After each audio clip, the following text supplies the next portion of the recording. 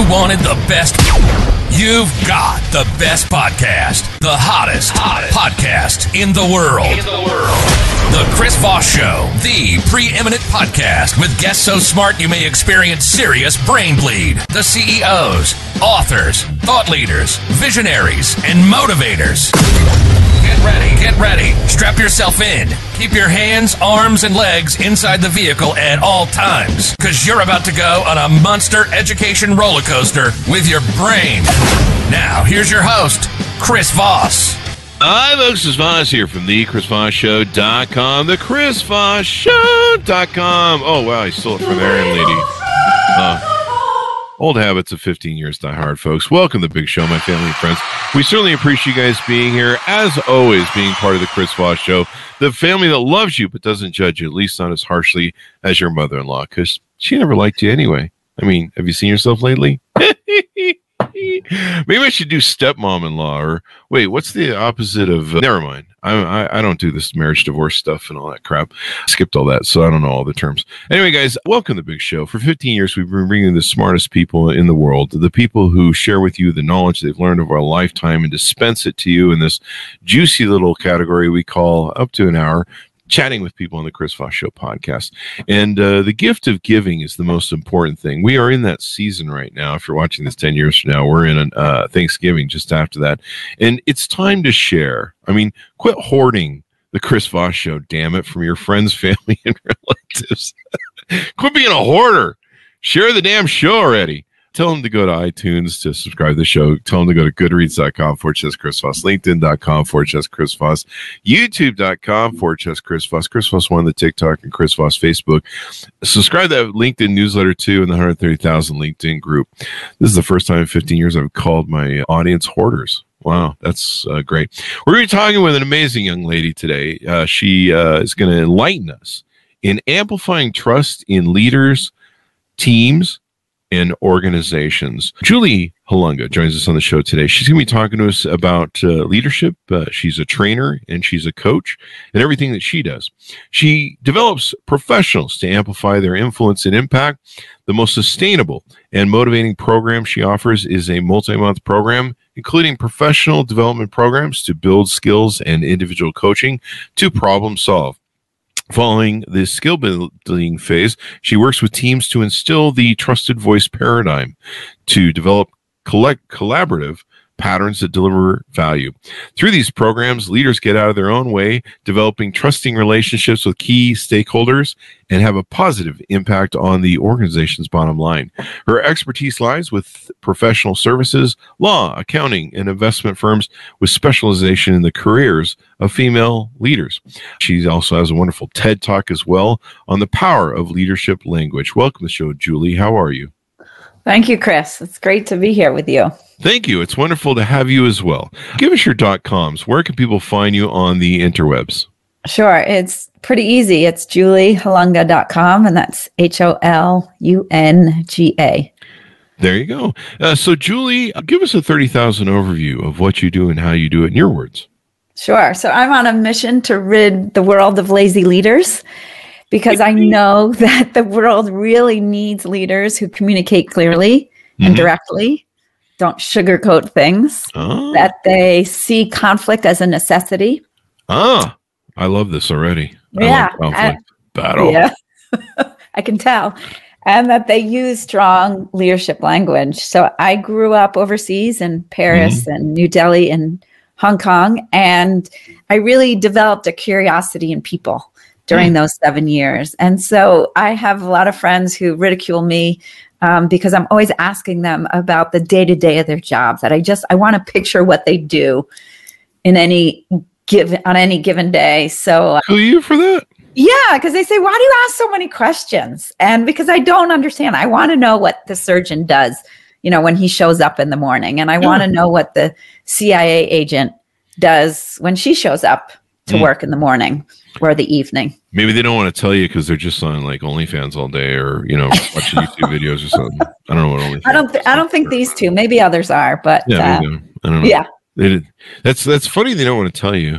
maybe they just don't think about what they do. They're just in kind of a mode of subconscious thing, and they haven't really given much thought to it. But that's probably what you do, is you help them start thinking consciously about what they're doing, and maybe more present and more strategic, maybe. Yes. Lead better. Right. So stop being lazy and flip it to that. Yeah. Deliberate. I like how you just go right to the point. Stop being fucking lazy, eh? I'm trying to dress it up and be nice and just be like, maybe they're not lazy. And you're just like, they're lazy. Yeah. And most of the time, Chris, all comic aside, most of the time it's not intentional. Oh, They're okay. just, right. We're all so busy. We don't think about it. We don't really think it matters or it makes a difference. And then they meet me and they realize, oh, it does matter. It does matter. Yeah. Making a difference matters. So give us a little bit about your personal history, your hero's journey. How did you grow up and how did you get into the field that you're in? Sure. So as I mentioned, I grew up overseas. My dad was a banker with Citibank. At the time, it was called Citibank, and moved back to New York in 8th grade. This was the mid 80s. So big hair, which, at the time, I guess was a good thing. But to me, it was always a struggle. I grew up in that era. I mean, all the chicks. In fact, I saw a meme the other day that had pictures of all the girls in my high school who had that big hair. Yeah. And there was a joke was they contributed to about 30% of the loss of the ozone layer. You were going to say that. Absolutely. Yeah. Mine was just naturally big. So I would like to say I did not contribute. I didn't need any hairspray. But so grew up in New York, just outside of New York City. But always had this in me of wanting to do things differently and not wanting to, as I said before, my friends laugh at me like, why do you ask so many questions about my work? That I knew in high school that I was different, that I didn't want to stay in New York, that I didn't see New York as the center of the universe. And went to college, met my now husband, who's Canadian, from a tiny town very far up north in Canada. And we have moved around from Boston to Calgary, and we're now outside of Denver because I knew that just the life that I had grown up, that was constantly changing. That's very much part of my bones. And I find myself liking change a lot. And I know that's where it comes from. Let me ask you this, because you grew up with more of an international flair than I did. My parents moved around a lot when we were kids, but yours was more international. Paris, New Delhi, Hong Kong, then New York, which is the weirdest country of all. I'm just kidding. And do you think that it kind of taught you to embrace change, to, you had to kind of learn, you were asking probably a lot of questions because, you're going to different environments, different languages. It seems like people that move around when they're young, if it doesn't totally traumatize them, military brats and stuff, right? They kind of learn to be, adaptive to change, be more diverse. They seem like they're a little bit more pliable as human beings to change, maybe. I would say for me personally, absolutely. That, change will throw me just like change can throw other people, but I tend to get on board with that change pretty quickly. And I had to be adaptable because most of the time we moved at the start of a school year, but sometimes we didn't. So coming in January, hey, here's the new girl. And, even moving back to New York in 8th grade, right? Which middle school is awful no matter where you live. That I remember distinctly people talking to me really loudly. And then when I responded, they would say, oh, you speak English really well. And then I would remind them, we went to kindergarten together. I was born here. I spent the first 5 years of my life here with you. But, they thought, the question was always, do you speak Japanese? And I was like, no, I lived in Hong Kong. Okay, never mind. No, I don't speak Japanese, and I won't further that answer. But it was, that 5 years moving back to New York before moving to college was probably some of the hardest in my life. Just never fully adapting back into that culture, and because I was so used to every 6 months, new people coming into the school. So there was no such thing. Like I remember my mom coming home from school and complaining about something in 8th grade and my mom teaching me the word click. I'd never heard that word before. because we didn't have it, because things were constantly changing. And, I lived in India when Indira Gandhi was assassinated. So talk about massive change. Yeah. Right. And I remember my mom always saying, you'll never forget this day. You'll never forget where you were. You'll never forget the conversations you had, because that's how she remembered, where she was when JFK was assassinated. So having gone through that experience, it's very hard to then come back to a community that has been with itself for, 13 years at that point.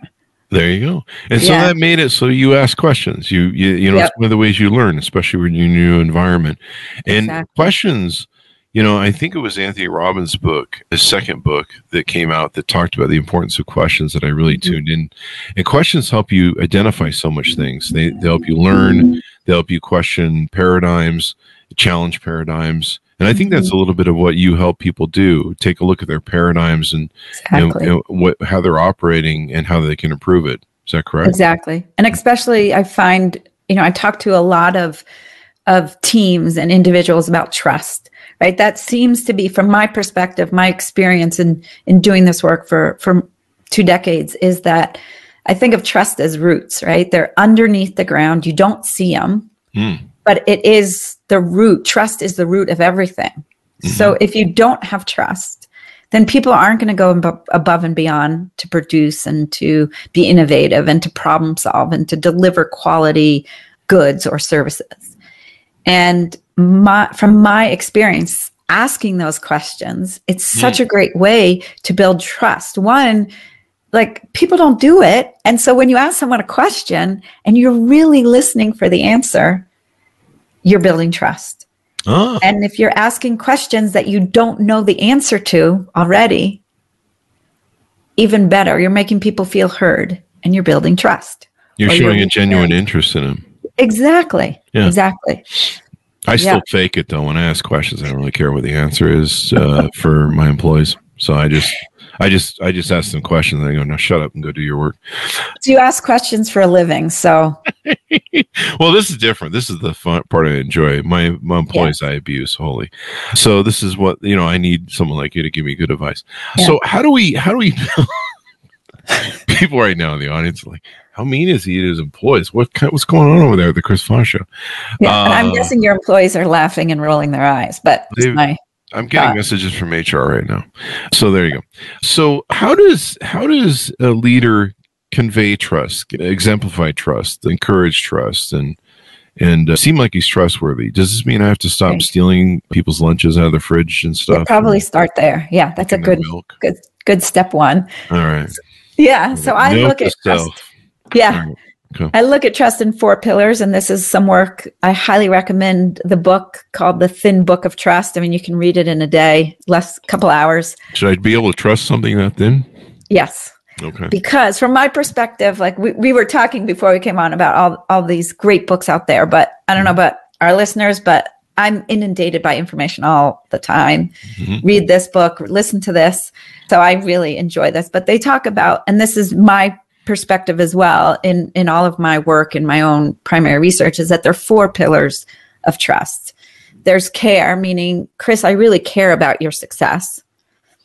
There's sincerity, meaning I mean what I say and I do as I say, right? So I'm not going to talk out of one side of my mouth and say, yeah, Chris, you're going to be promoted, and then go to the next person down the hall and tell them they're up for promotion for the same role. No, I got to stop that.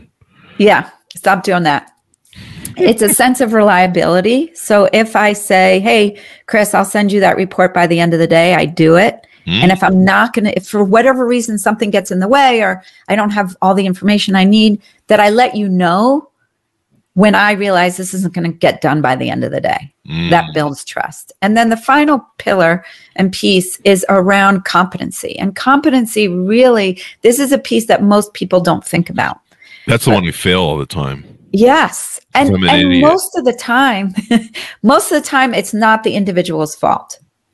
So it's most of the time it's, hey, Chris, you're really successful over here in this project A. So I'm going to give you project Z. because you're successful here. Therefore, I'm making the assumptions you're going to be successful over here. Mm-hmm. And then, Chris, you're excited about the opportunity. You try something out, you do something new, and you realize, I have no idea what I'm doing. I don't have the skills. I don't have the competencies. I don't have the resources, but I'm not going to let anyone know about that because I don't want to ask for help, which a lot of people feel if they ask for help, they're showing a sign of weakness, right? And so what happens is then people, whether it's one or two of those pillars where trust has been broken, all of a sudden, I don't trust Chris because I gave him this Project Z and he's completely failing. Mm-hmm. And instead, when I work with teams or individuals and I facilitate the conversation around trust, all of a sudden what comes out when we peel back that onion is that I really do think that Chris cares about me. He's reliable. He does what he says he's going to do.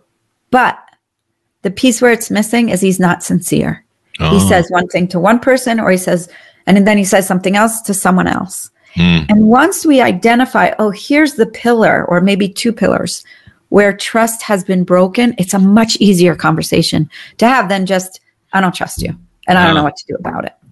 We used to have the rule in my office that we never talk shit behind each other's backs. Right. We just talk about it openly in the office. Mm-hmm. And pretty much haze and shame each other in the office. And then that way, I always said, right. I used to have people that come up to me and say, why I like you, Chris, more than most anybody I know. And I go, why? Is it my incredible, charming, don't just stop with the joke. And I would say, why? And because you talk straight to everybody. And you give some tough love, but you talk straight to everybody. You tell everyone what you think. And if you like someone, you tell them that you like them or it gets communicated. If you don't like someone, it gets communicated very effectively to them in person because you don't have a problem dressing them down. Right. And so it's funny that way. Yeah. I've heard that from usually a lot of women because women, there's a lot of cattiness that goes on between women to women. And so usually they really like that with me because I say what I think and do what I say and all the difference. Although I probably have hurt some feelings, but I don't really care. Well, you're sincere. But I'm sincerely an asshole. Well, sometimes. Yeah. Sometimes. And I get that question all the time. So you just broke the seal there. What do I do if I'm working with someone who's an asshole and is digging their heels in and doesn't want to change? Yeah. And I mean, that's a whole nother 2-hour conversation. But there you go. Yeah. There you go. So let me ask you this, is because we're in this topic, you talk about having people use more direct language and be more honest and straightforward and not do sort of fluffy language where they're like, that sort of thing. How do you encourage that? What sort of strong language do you encourage? Is it tough love? Is it being direct? Is it insulting the hell out of people? No, I don't recommend that, Chris. Oh, which part? The insulting part. Damn it. Yeah, I know. Sorry to break your bubble there, but I look at, so there's strong leadership language, right? You're speaking with conviction and it tends to be direct. Direct sometimes people are like, they hear direct and I can't do that. And in fact, when I'm talking about the language, it's the vocabulary, it's the choice of words you're using. Being direct actually can be really helpful for people, right? If there's any, you said fluffiness or grayness around something, they don't know what to do.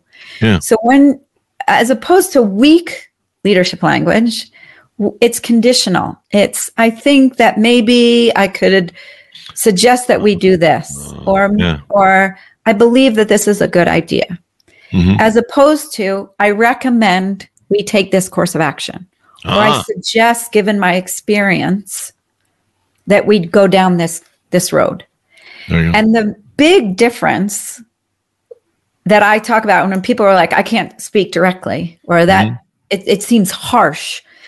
The balance is not so much in the word choice, but in the tone. Right? Oh, really? Yeah. So the tone at one end can be super aggressive. And I know you were joking, but you're going to do as I say, and I don't want to discuss it. That's super aggressive, right? That's not a conversation. Yeah. My favorite direct is shut up and go do your work and get the hell out of my office. Right. Is that too direct? Yeah, just slightly. Damn. And also the tone, right? The tone of that. Oh, is it the tone? Yeah. So if I smile when I say, is this like a game that I play with my dogs where I'll cuss up my dogs, but I'll say, you're a cutie. Right. And I swear at them and people are like, you're swearing at your dog. What kind of, and I'm like, it's about the tone I use. It is totally the tone. Now, I Wow. still would not recommend shut up and go do your work. How about 4-letter expletives? No. Damn. Although it feels really good to say them. You're taking away everything I love. I know. And I'm just making you a better leader, so you're welcome. Oh. Right? We have the tone at that one end. But the other end is like being too meek. Right? And saying, well, I don't know. And I find I'm doing this, like we get small into ourselves. Leaders become smaller. They move away from the table. They cross their arms. Then it goes into a lot of body language, right? So I think that maybe this is a good idea. No, that's way too meek. And it's finding this balance depending on the situation, depending on the circumstances, depending on the people involved. And I know what's going through your listeners' minds is like, oh my gosh, I have to figure this out for every person I talk to. I'm going to have to change the way I talk. Yes, you do. Oh. And it's not something that you necessarily need to memorize like a recipe. When I talk to Chris, I do this. When I talk to Jane, I do this. When I talk to Madeline, I do this. It's not necessarily that, but it's being very conscious and deliberate in how you are engaging with people that all of a sudden it will become natural and you won't have to think about the recipe, right? Like I'm at the point in cooking dinner, I don't want a recipe. It takes too much thought and effort. I just want to be able to make chili and I know what things I'm going to pour in and about how much chili seasoning I need, right? So it's just you get familiar with this and you practice it. It's not easy. I'm not going to say that it's easy. But instead of being that lazy leader, you're being a deliberate leader. You're being thoughtful. Who's my audience? What's the message they need to hear? What's the impact I want to have? What's the goal for me in this conversation? How am I trying to influence them? There you go. So, there's an old saying. What was it I learned in sales a long time ago? You could say, it was Tony Alva taught it to me. He said, you can say almost anything to anyone if you smile. So, I don't know, maybe does that play into the tonality thing?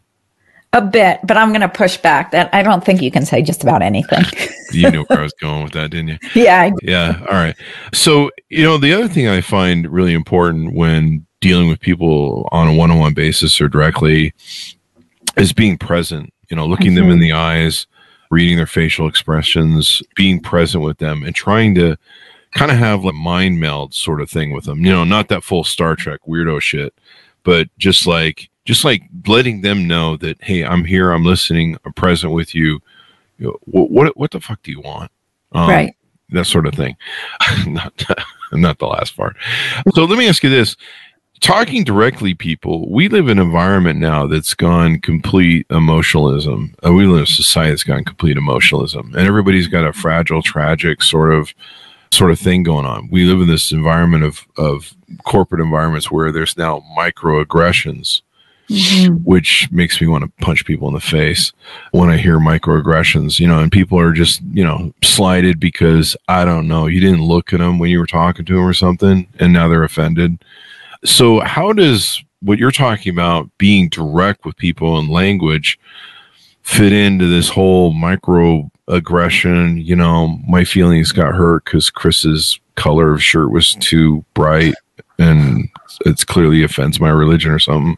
How do we balance that? Yeah. So, the thing, like all joking aside, I do and have been the receiver of microaggressions, 20 years ago. Oh, you're pregnant, so you're probably not coming back to work. And that was never my plan. That was not, that happened so many times. And when I was pregnant with my colleague, who was a little bit older than I am, a man, his wife was pregnant at the same time. And we would be in the kitchen, chit-chatting, and we were good friends. And I would get these asinine comments, and he wouldn't. And so there was I was completely diminished in terms of what I could do and what I... So was that another woman doing it to you? Both. Both. So both the men and the woman. Yeah. Yeah. So I have been a receiver of microaggressions. I see what you're saying now, that, again, I go back to, I think there is a laziness factor going on in this world. And I've gotten pushback on that, but I have. Hey, you want to make a lot of money? Right. Work hard. Like my son comes home, he's 20 and he's like, talking about this person making all this money and this person having a boat and second house. And I was like, then work really hard. You want to, you're an engineer, stay in your engineering classes, work really hard. You'll get any job you want. And I see this laziness of, I want to be promoted. I want to work on the best projects or engagements or clients. I want. Okay, great. What are you going to give?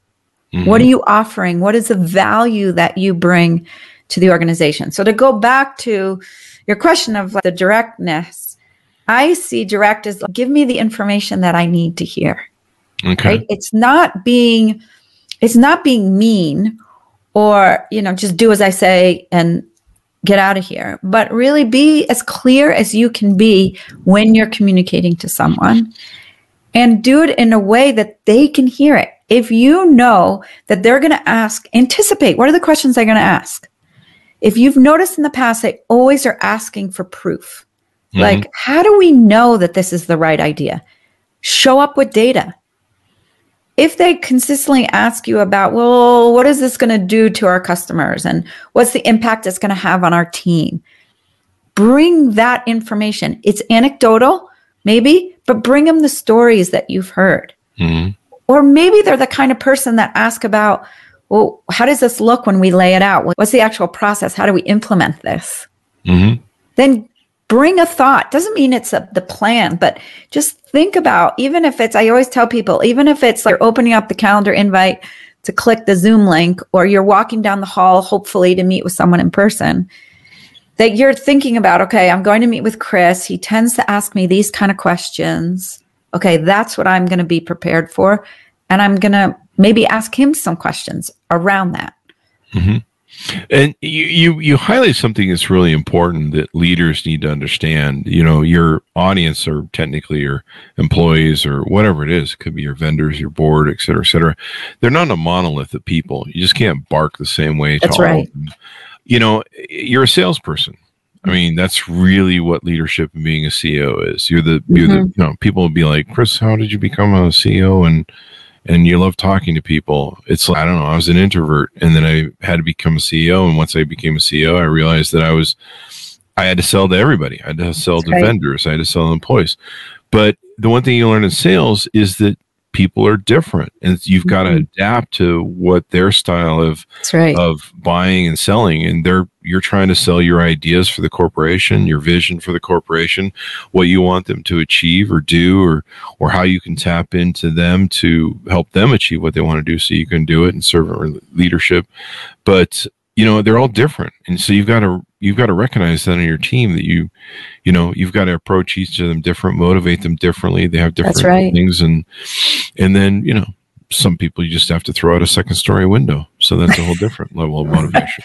Right. It's very direct, though. So yeah, it is direct. It is, but it's the original influencer. Right? Like it's the throwing out the window, the second story? No, CEOs are influencers, right? And I don't mean, they're selling a product online, but that's what they do all day, whether it's their board, their employees, their C-suite team.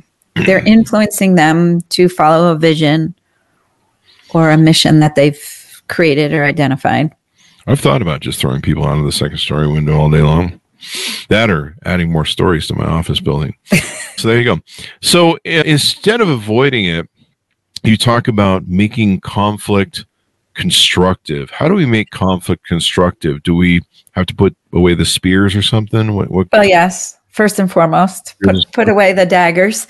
What I like to share with people is that conflict can be really good, and in fact is pretty imperative. It's a necessity if you're trying to be innovative. If you're trying to come up with a solution to a problem that you haven't seen before, whether it's within your own company, whether it's with your customers or clients, we need that pushback. Nothing great happens when everyone sits in a room and agrees with each other. Right? That's a good point. That should be on a shirt or a cup. It should be. Put it in the conference room. Yeah, exactly. But if we think of like when people are pushing back and not just agreeing with us, better ideas come to the surface. So that's what I mean by constructive. I see. So Yeah. people are, it's the challenge of ideas, the battle Exactly. of ideas, the battle for the best idea, to find the best idea, as it were. That's right. I love that. Yeah. Yeah. And the way that I think most people avoid conflict, right? Even the people who say, "Oh, I love it. It totally energizes me." They do it wrong. It's not productive. And when I think about conflict, going into that situation is to think about, how do I want to feel afterwards? And what do I want to do afterwards? Right. And if you can think of it that way, you can go into a hard conversation, or if you're on a team and you're trying to figure out the next best thing, or you're trying to be innovative, to think, I want these relationships really matter to me, or these relationships really matter to me, and these ones over here, not so much. Yeah. And that's being honest, right? Yep. You throw those people out the second story window. You might throw them out, or you might just kind of push them slam aside up against the wall, something like that. Yeah, whatever it might be. Okay. And instead, when I talk about constructive conflict, it's really thinking about what's the problem at hand and focusing on that and not on the person. Because when conflict gets ugly and when we avoid it, it's when we're focusing on the person.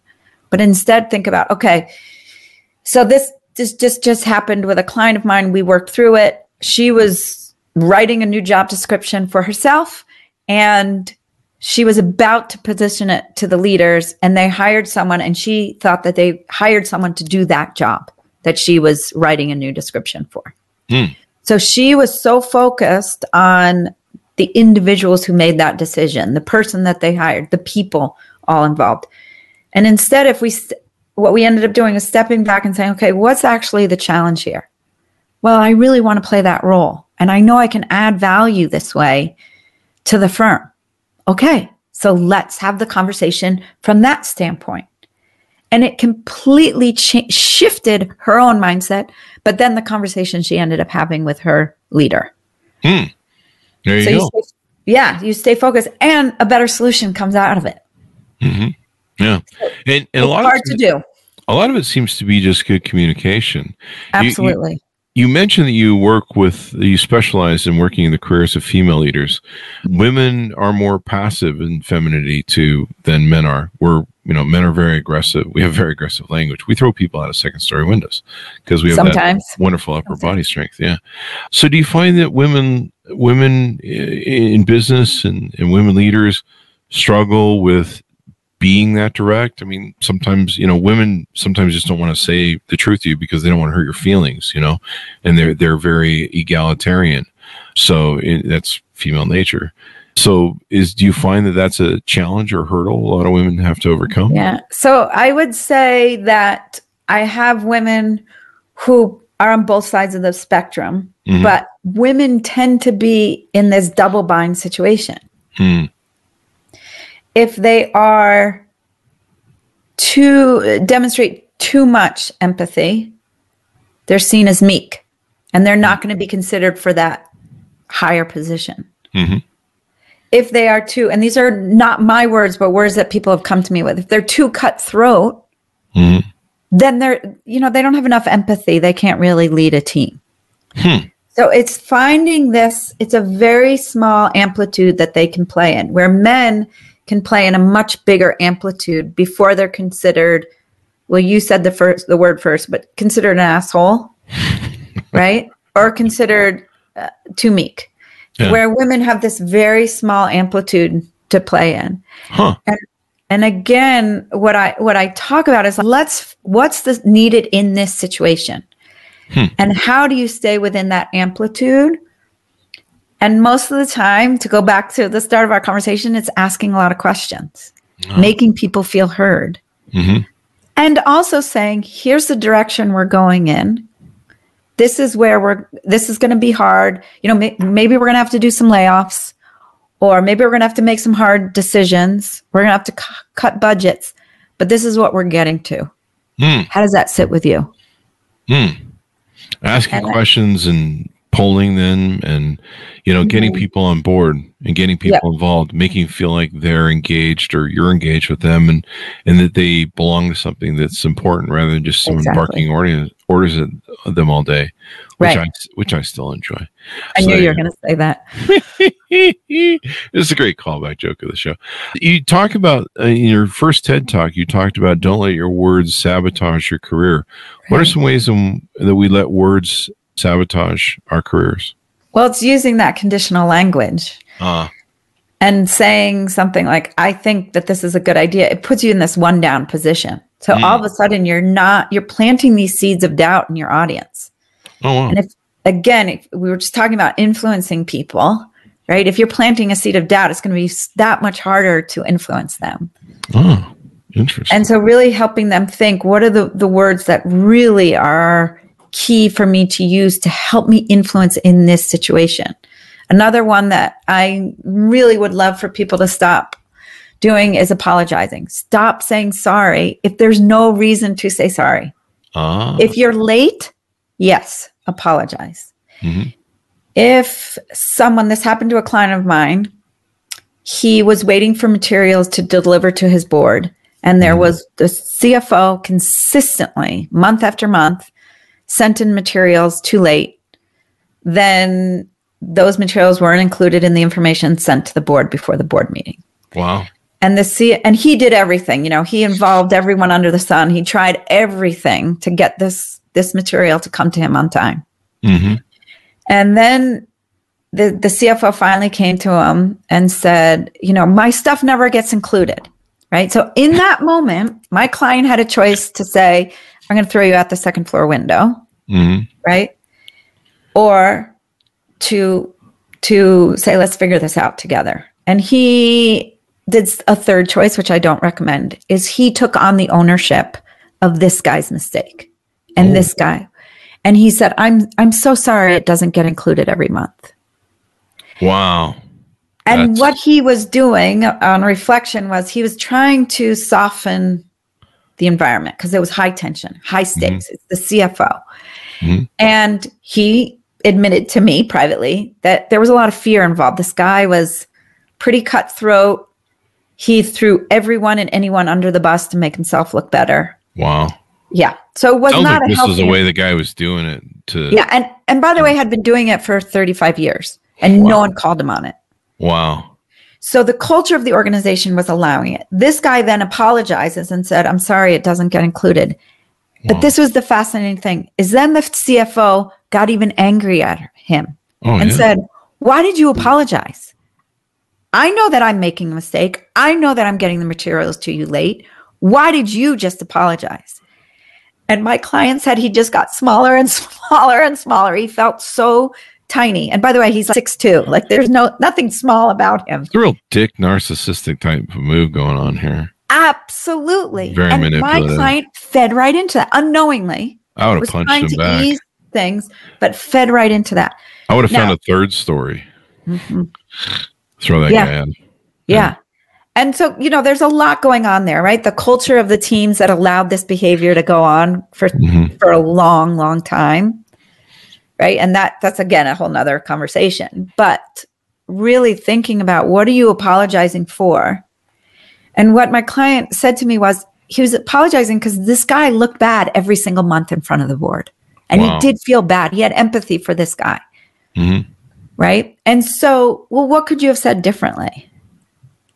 What could you have done differently in that moment to express the empathy, but also, this is your fault, buddy, CFO. Get your stuff to me on time. Yeah. Well, he's another dude, so I wouldn't do empathy. I just smack him between the eyes with not physically, but I'd just be like, this is you fucking up. This is on you, man. Don't try and put this on me. But that's how other guys will talk to each other. But Chris, if you're talking about a power differential, right? This is a CFO and you're like a middle manager. You'd be surprised what I've been accused of. Like, that's actually how I got successful working for other people, is because we had some balls out conversations in front of people, and people went, he's leadership material. We should advance him. I have some real asshole problems sometimes, but they don't seem to be problems. Actually, they seem to work out. But no, it's you're right. There needs to be empathy. You know, I mean, certain people might get fired.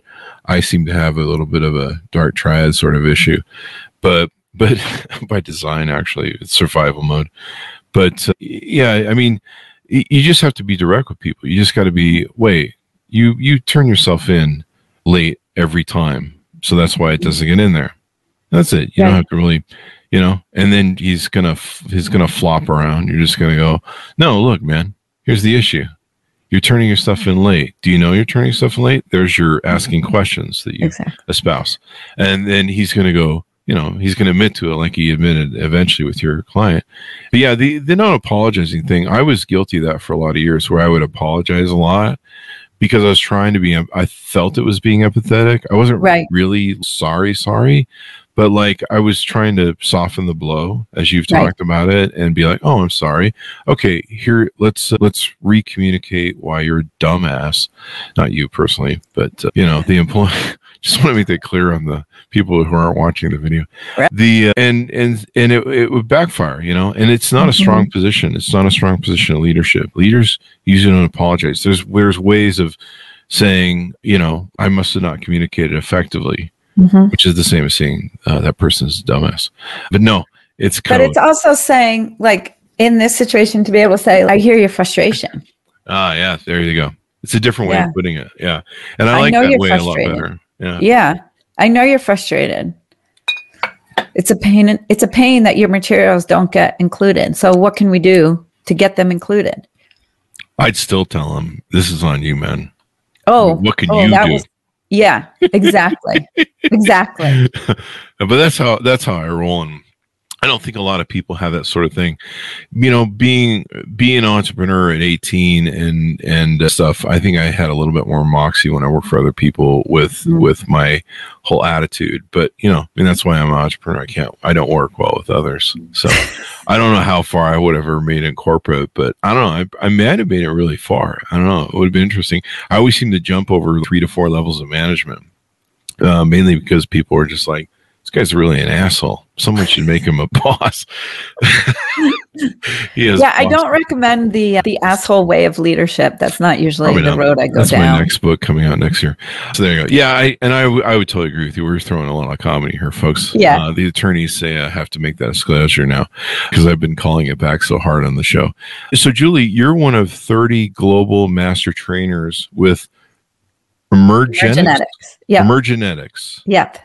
Tell us about that and what that is. Yeah, so it's a phenomenal assessment tool that people take online, and there's so many good tools out there. But the reason that I became a master trainer with Emergenetics is it not only helps people understand themselves, but it really helps people interact, and it simplifies that human interaction. So I understand where my teammates are coming from. So a few minutes ago, we were talking about give people the information that they need. So Emergenetics it's a one-page profile that once people are trained and they understand it, they can see, okay, this is who Chris is. This is how I need to communicate with Chris. And it was through understanding and learning about Emergenetics, which I use with all of my clients, with teams, with individuals, with entire organizations.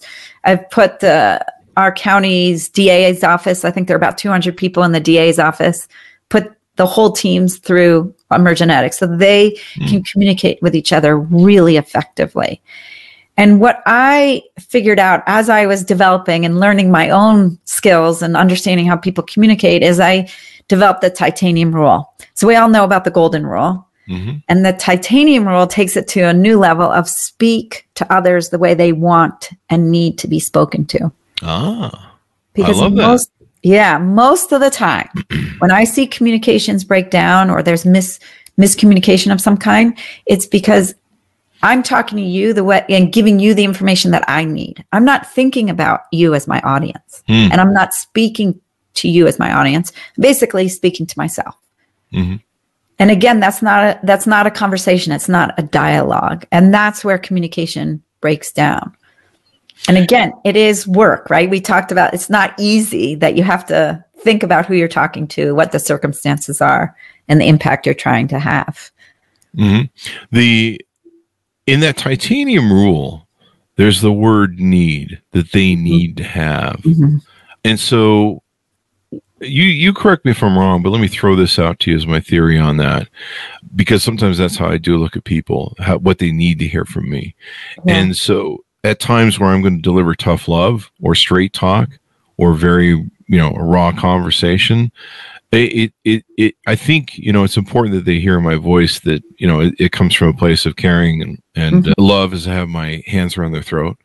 But, I think of the example of the guy we talked about earlier, who was slumming it in for 35 years, sending in his stuff late. He knew he was being manipulative, very much likely being manipulative. And probably has, who, God knows what sort of reason he was doing that for. It's a passive aggressive sort of thing. Maybe he was just being a dick, like Steve Jobs used to, never have a license plate and always parking handicapped. It might have been narcissistic behavior. Who knows? But in that case, what he needed to be told was not maybe what he thought he needed to be told. What he needed to be told, he needed to be straight talking, he needed to be put in his place and let him know that you're not sliding that bullshit over my desk. I mean, that's usually what happens with me and a lot of people when they try and gaslight me, or they try and shovel something across my desk, or they try and pitch something at me to see if I'm a sucker, if something's going to go. So to me, that word need doesn't necessarily always mean that you need to be talked to in some sort of, way that you're going to be babied. Sometimes you just might need me to wake you up from your little sleep, thing, and your little participation trophy that your parents put you through and train you in. And you need to have a man talk to you and lead you and tell you how it is. I don't know. Yep. And yes, if you've built that foundation of trust, they can hear that hard message. They can. Usually the hands around the throat starts with the building the foundation of trust. I think isn't that the foundation position? No, I'm just no, not at all. Not at all. Damn it. Yeah. But when I say what they need and want, it's what they need. And sometimes what they need is not what they want. There you go. I think you just said what I was trying to say in the long round. Yeah. So you win the direct course line. There you go. Yeah. Thanks, but it is really thinking about, I need to give a tough message to Chris. Mm-hmm. I need to tell him to stop throwing people out the second floor window. Damn it. Right. And I know that you're the kind of person that's, let's just say, as a data guy. So I'm going to come to you and say, hey, listen, Chris, 99% of people who get thrown out of second floor windows do not survive. Is that really what you're aiming for? Kind of. Oh, no, not really. I just want to hurt them a little bit, but I don't. It's fun to see if they bounce. I mean, that's kind of the thing. But you made me change my paradigm in it. I'm only going to do first stories now. Okay. Well, that's good, because most people. Yeah. Because I care. Yeah, not really. So don't tell my secrets, Julie. Yeah. So Julie, as we go out, give us a pitch out on what you do. You've got an exemplary website with all your training and resources on here. Tell people what they do, how they can reach out to you, how they can request for consultations and on board with your services. Yeah. So definitely go to my website, julieholunga.com. You can take a trust assessment. It takes about 7 minutes to complete, if not less. And it'll show you where the gaps are, whether it's within your teams or within your leadership. And then we can work on those kinds of things. Typically when a leader comes to me for their teams, maybe some challenging people within their teams or across teams or individuals, we'll talk about what they want to achieve, like what's the desired outcome. And then I'll offer them different services that may help them. So it's really a case by case. This is not like off the shelf, here you go kind of services. And I do, team facilitation. I do retreats. I work with teams. Usually it's not a one-stop thing. It's usually starts at the retreat and then we meet monthly. I have seen too often those lunch and learns or one and done things don't work. As I said, I'm on this mission to rid the world of lazy leaders, and I'm not going to do that in a 1 hour lunch. So I typically develop a relationship within a firm, within an organization, and then I'm able to see the culture and get to know the leaders and then really make a change for everyone, and a lasting change. That's what I'm going for. That's what fuels me. yes, I run a business, but if I don't have that fueling piece, then it's not worth it to me. There you go. And then you have a free gift on your website. People can download 5 game-changing principles to empower leaders. Yes. And I would suggest, I always love to leave these conversations with action that people can take. And here's some couple of things that you can do that will change your communication and allow you to be more of that deliberate, engaging leader, not the lazy one. So stop apologizing. We talked about that. Eliminate any negative or weak language like I think or I believe, and that conditional language, and adopt words like I recommend, I suggest, I'm confident. And you can always watch my TED Talk as well. That goes into more detail about it. I like that suggest, because you're still not saying commands. You're still not saying just go do it. Right. And if someone's going to push back, like if you're dealing with a really difficult client, they're going to push back. Better that they push back where you're coming from like a confident stance. Sure. As opposed to a meek one. Yeah. I mean, conflict, subtle conflict, or I don't know, stuff that doesn't involve, hand-to-hand combat battle and weapons is sometimes good too for flushing out objectives, resistance, flushing out resistance. We're breaking people's resistance, flushing out objections, flushing out understanding. Maybe someone's being resistant because they don't understand the vision of what you're trying to achieve. Right. And all that good stuff. One other thing you have is Women's Catalyst Network, an incubator for mid-career women. Yes. And that is something that organizations, companies bring me in to work with a small cohort of their leaders over a 6-month, 8-month time frame to help them through all the things that we've talked about today and more. There you go. Oh, Julie, it's been wonderful having you on the show. Very insightful. Give us your .coms one more time as we go out. It's julieholunga.com, and I can be found on LinkedIn at Julie Holunga as well. There you go. Thank you, Julie, for coming on the show. We really appreciate it. Thanks to our audience for tuning in. Go to goodreads.com/Chris Voss, LinkedIn.com/Chris Voss, the big LinkedIn newsletter, the 130,000 LinkedIn group over there. What else is there? Chris Voss, one of the tickety-tockety, and Chris Voss, Facebook.com. Thanks, everyone, for tuning in. Be good to each other. Stay safe, and we'll see you guys next time.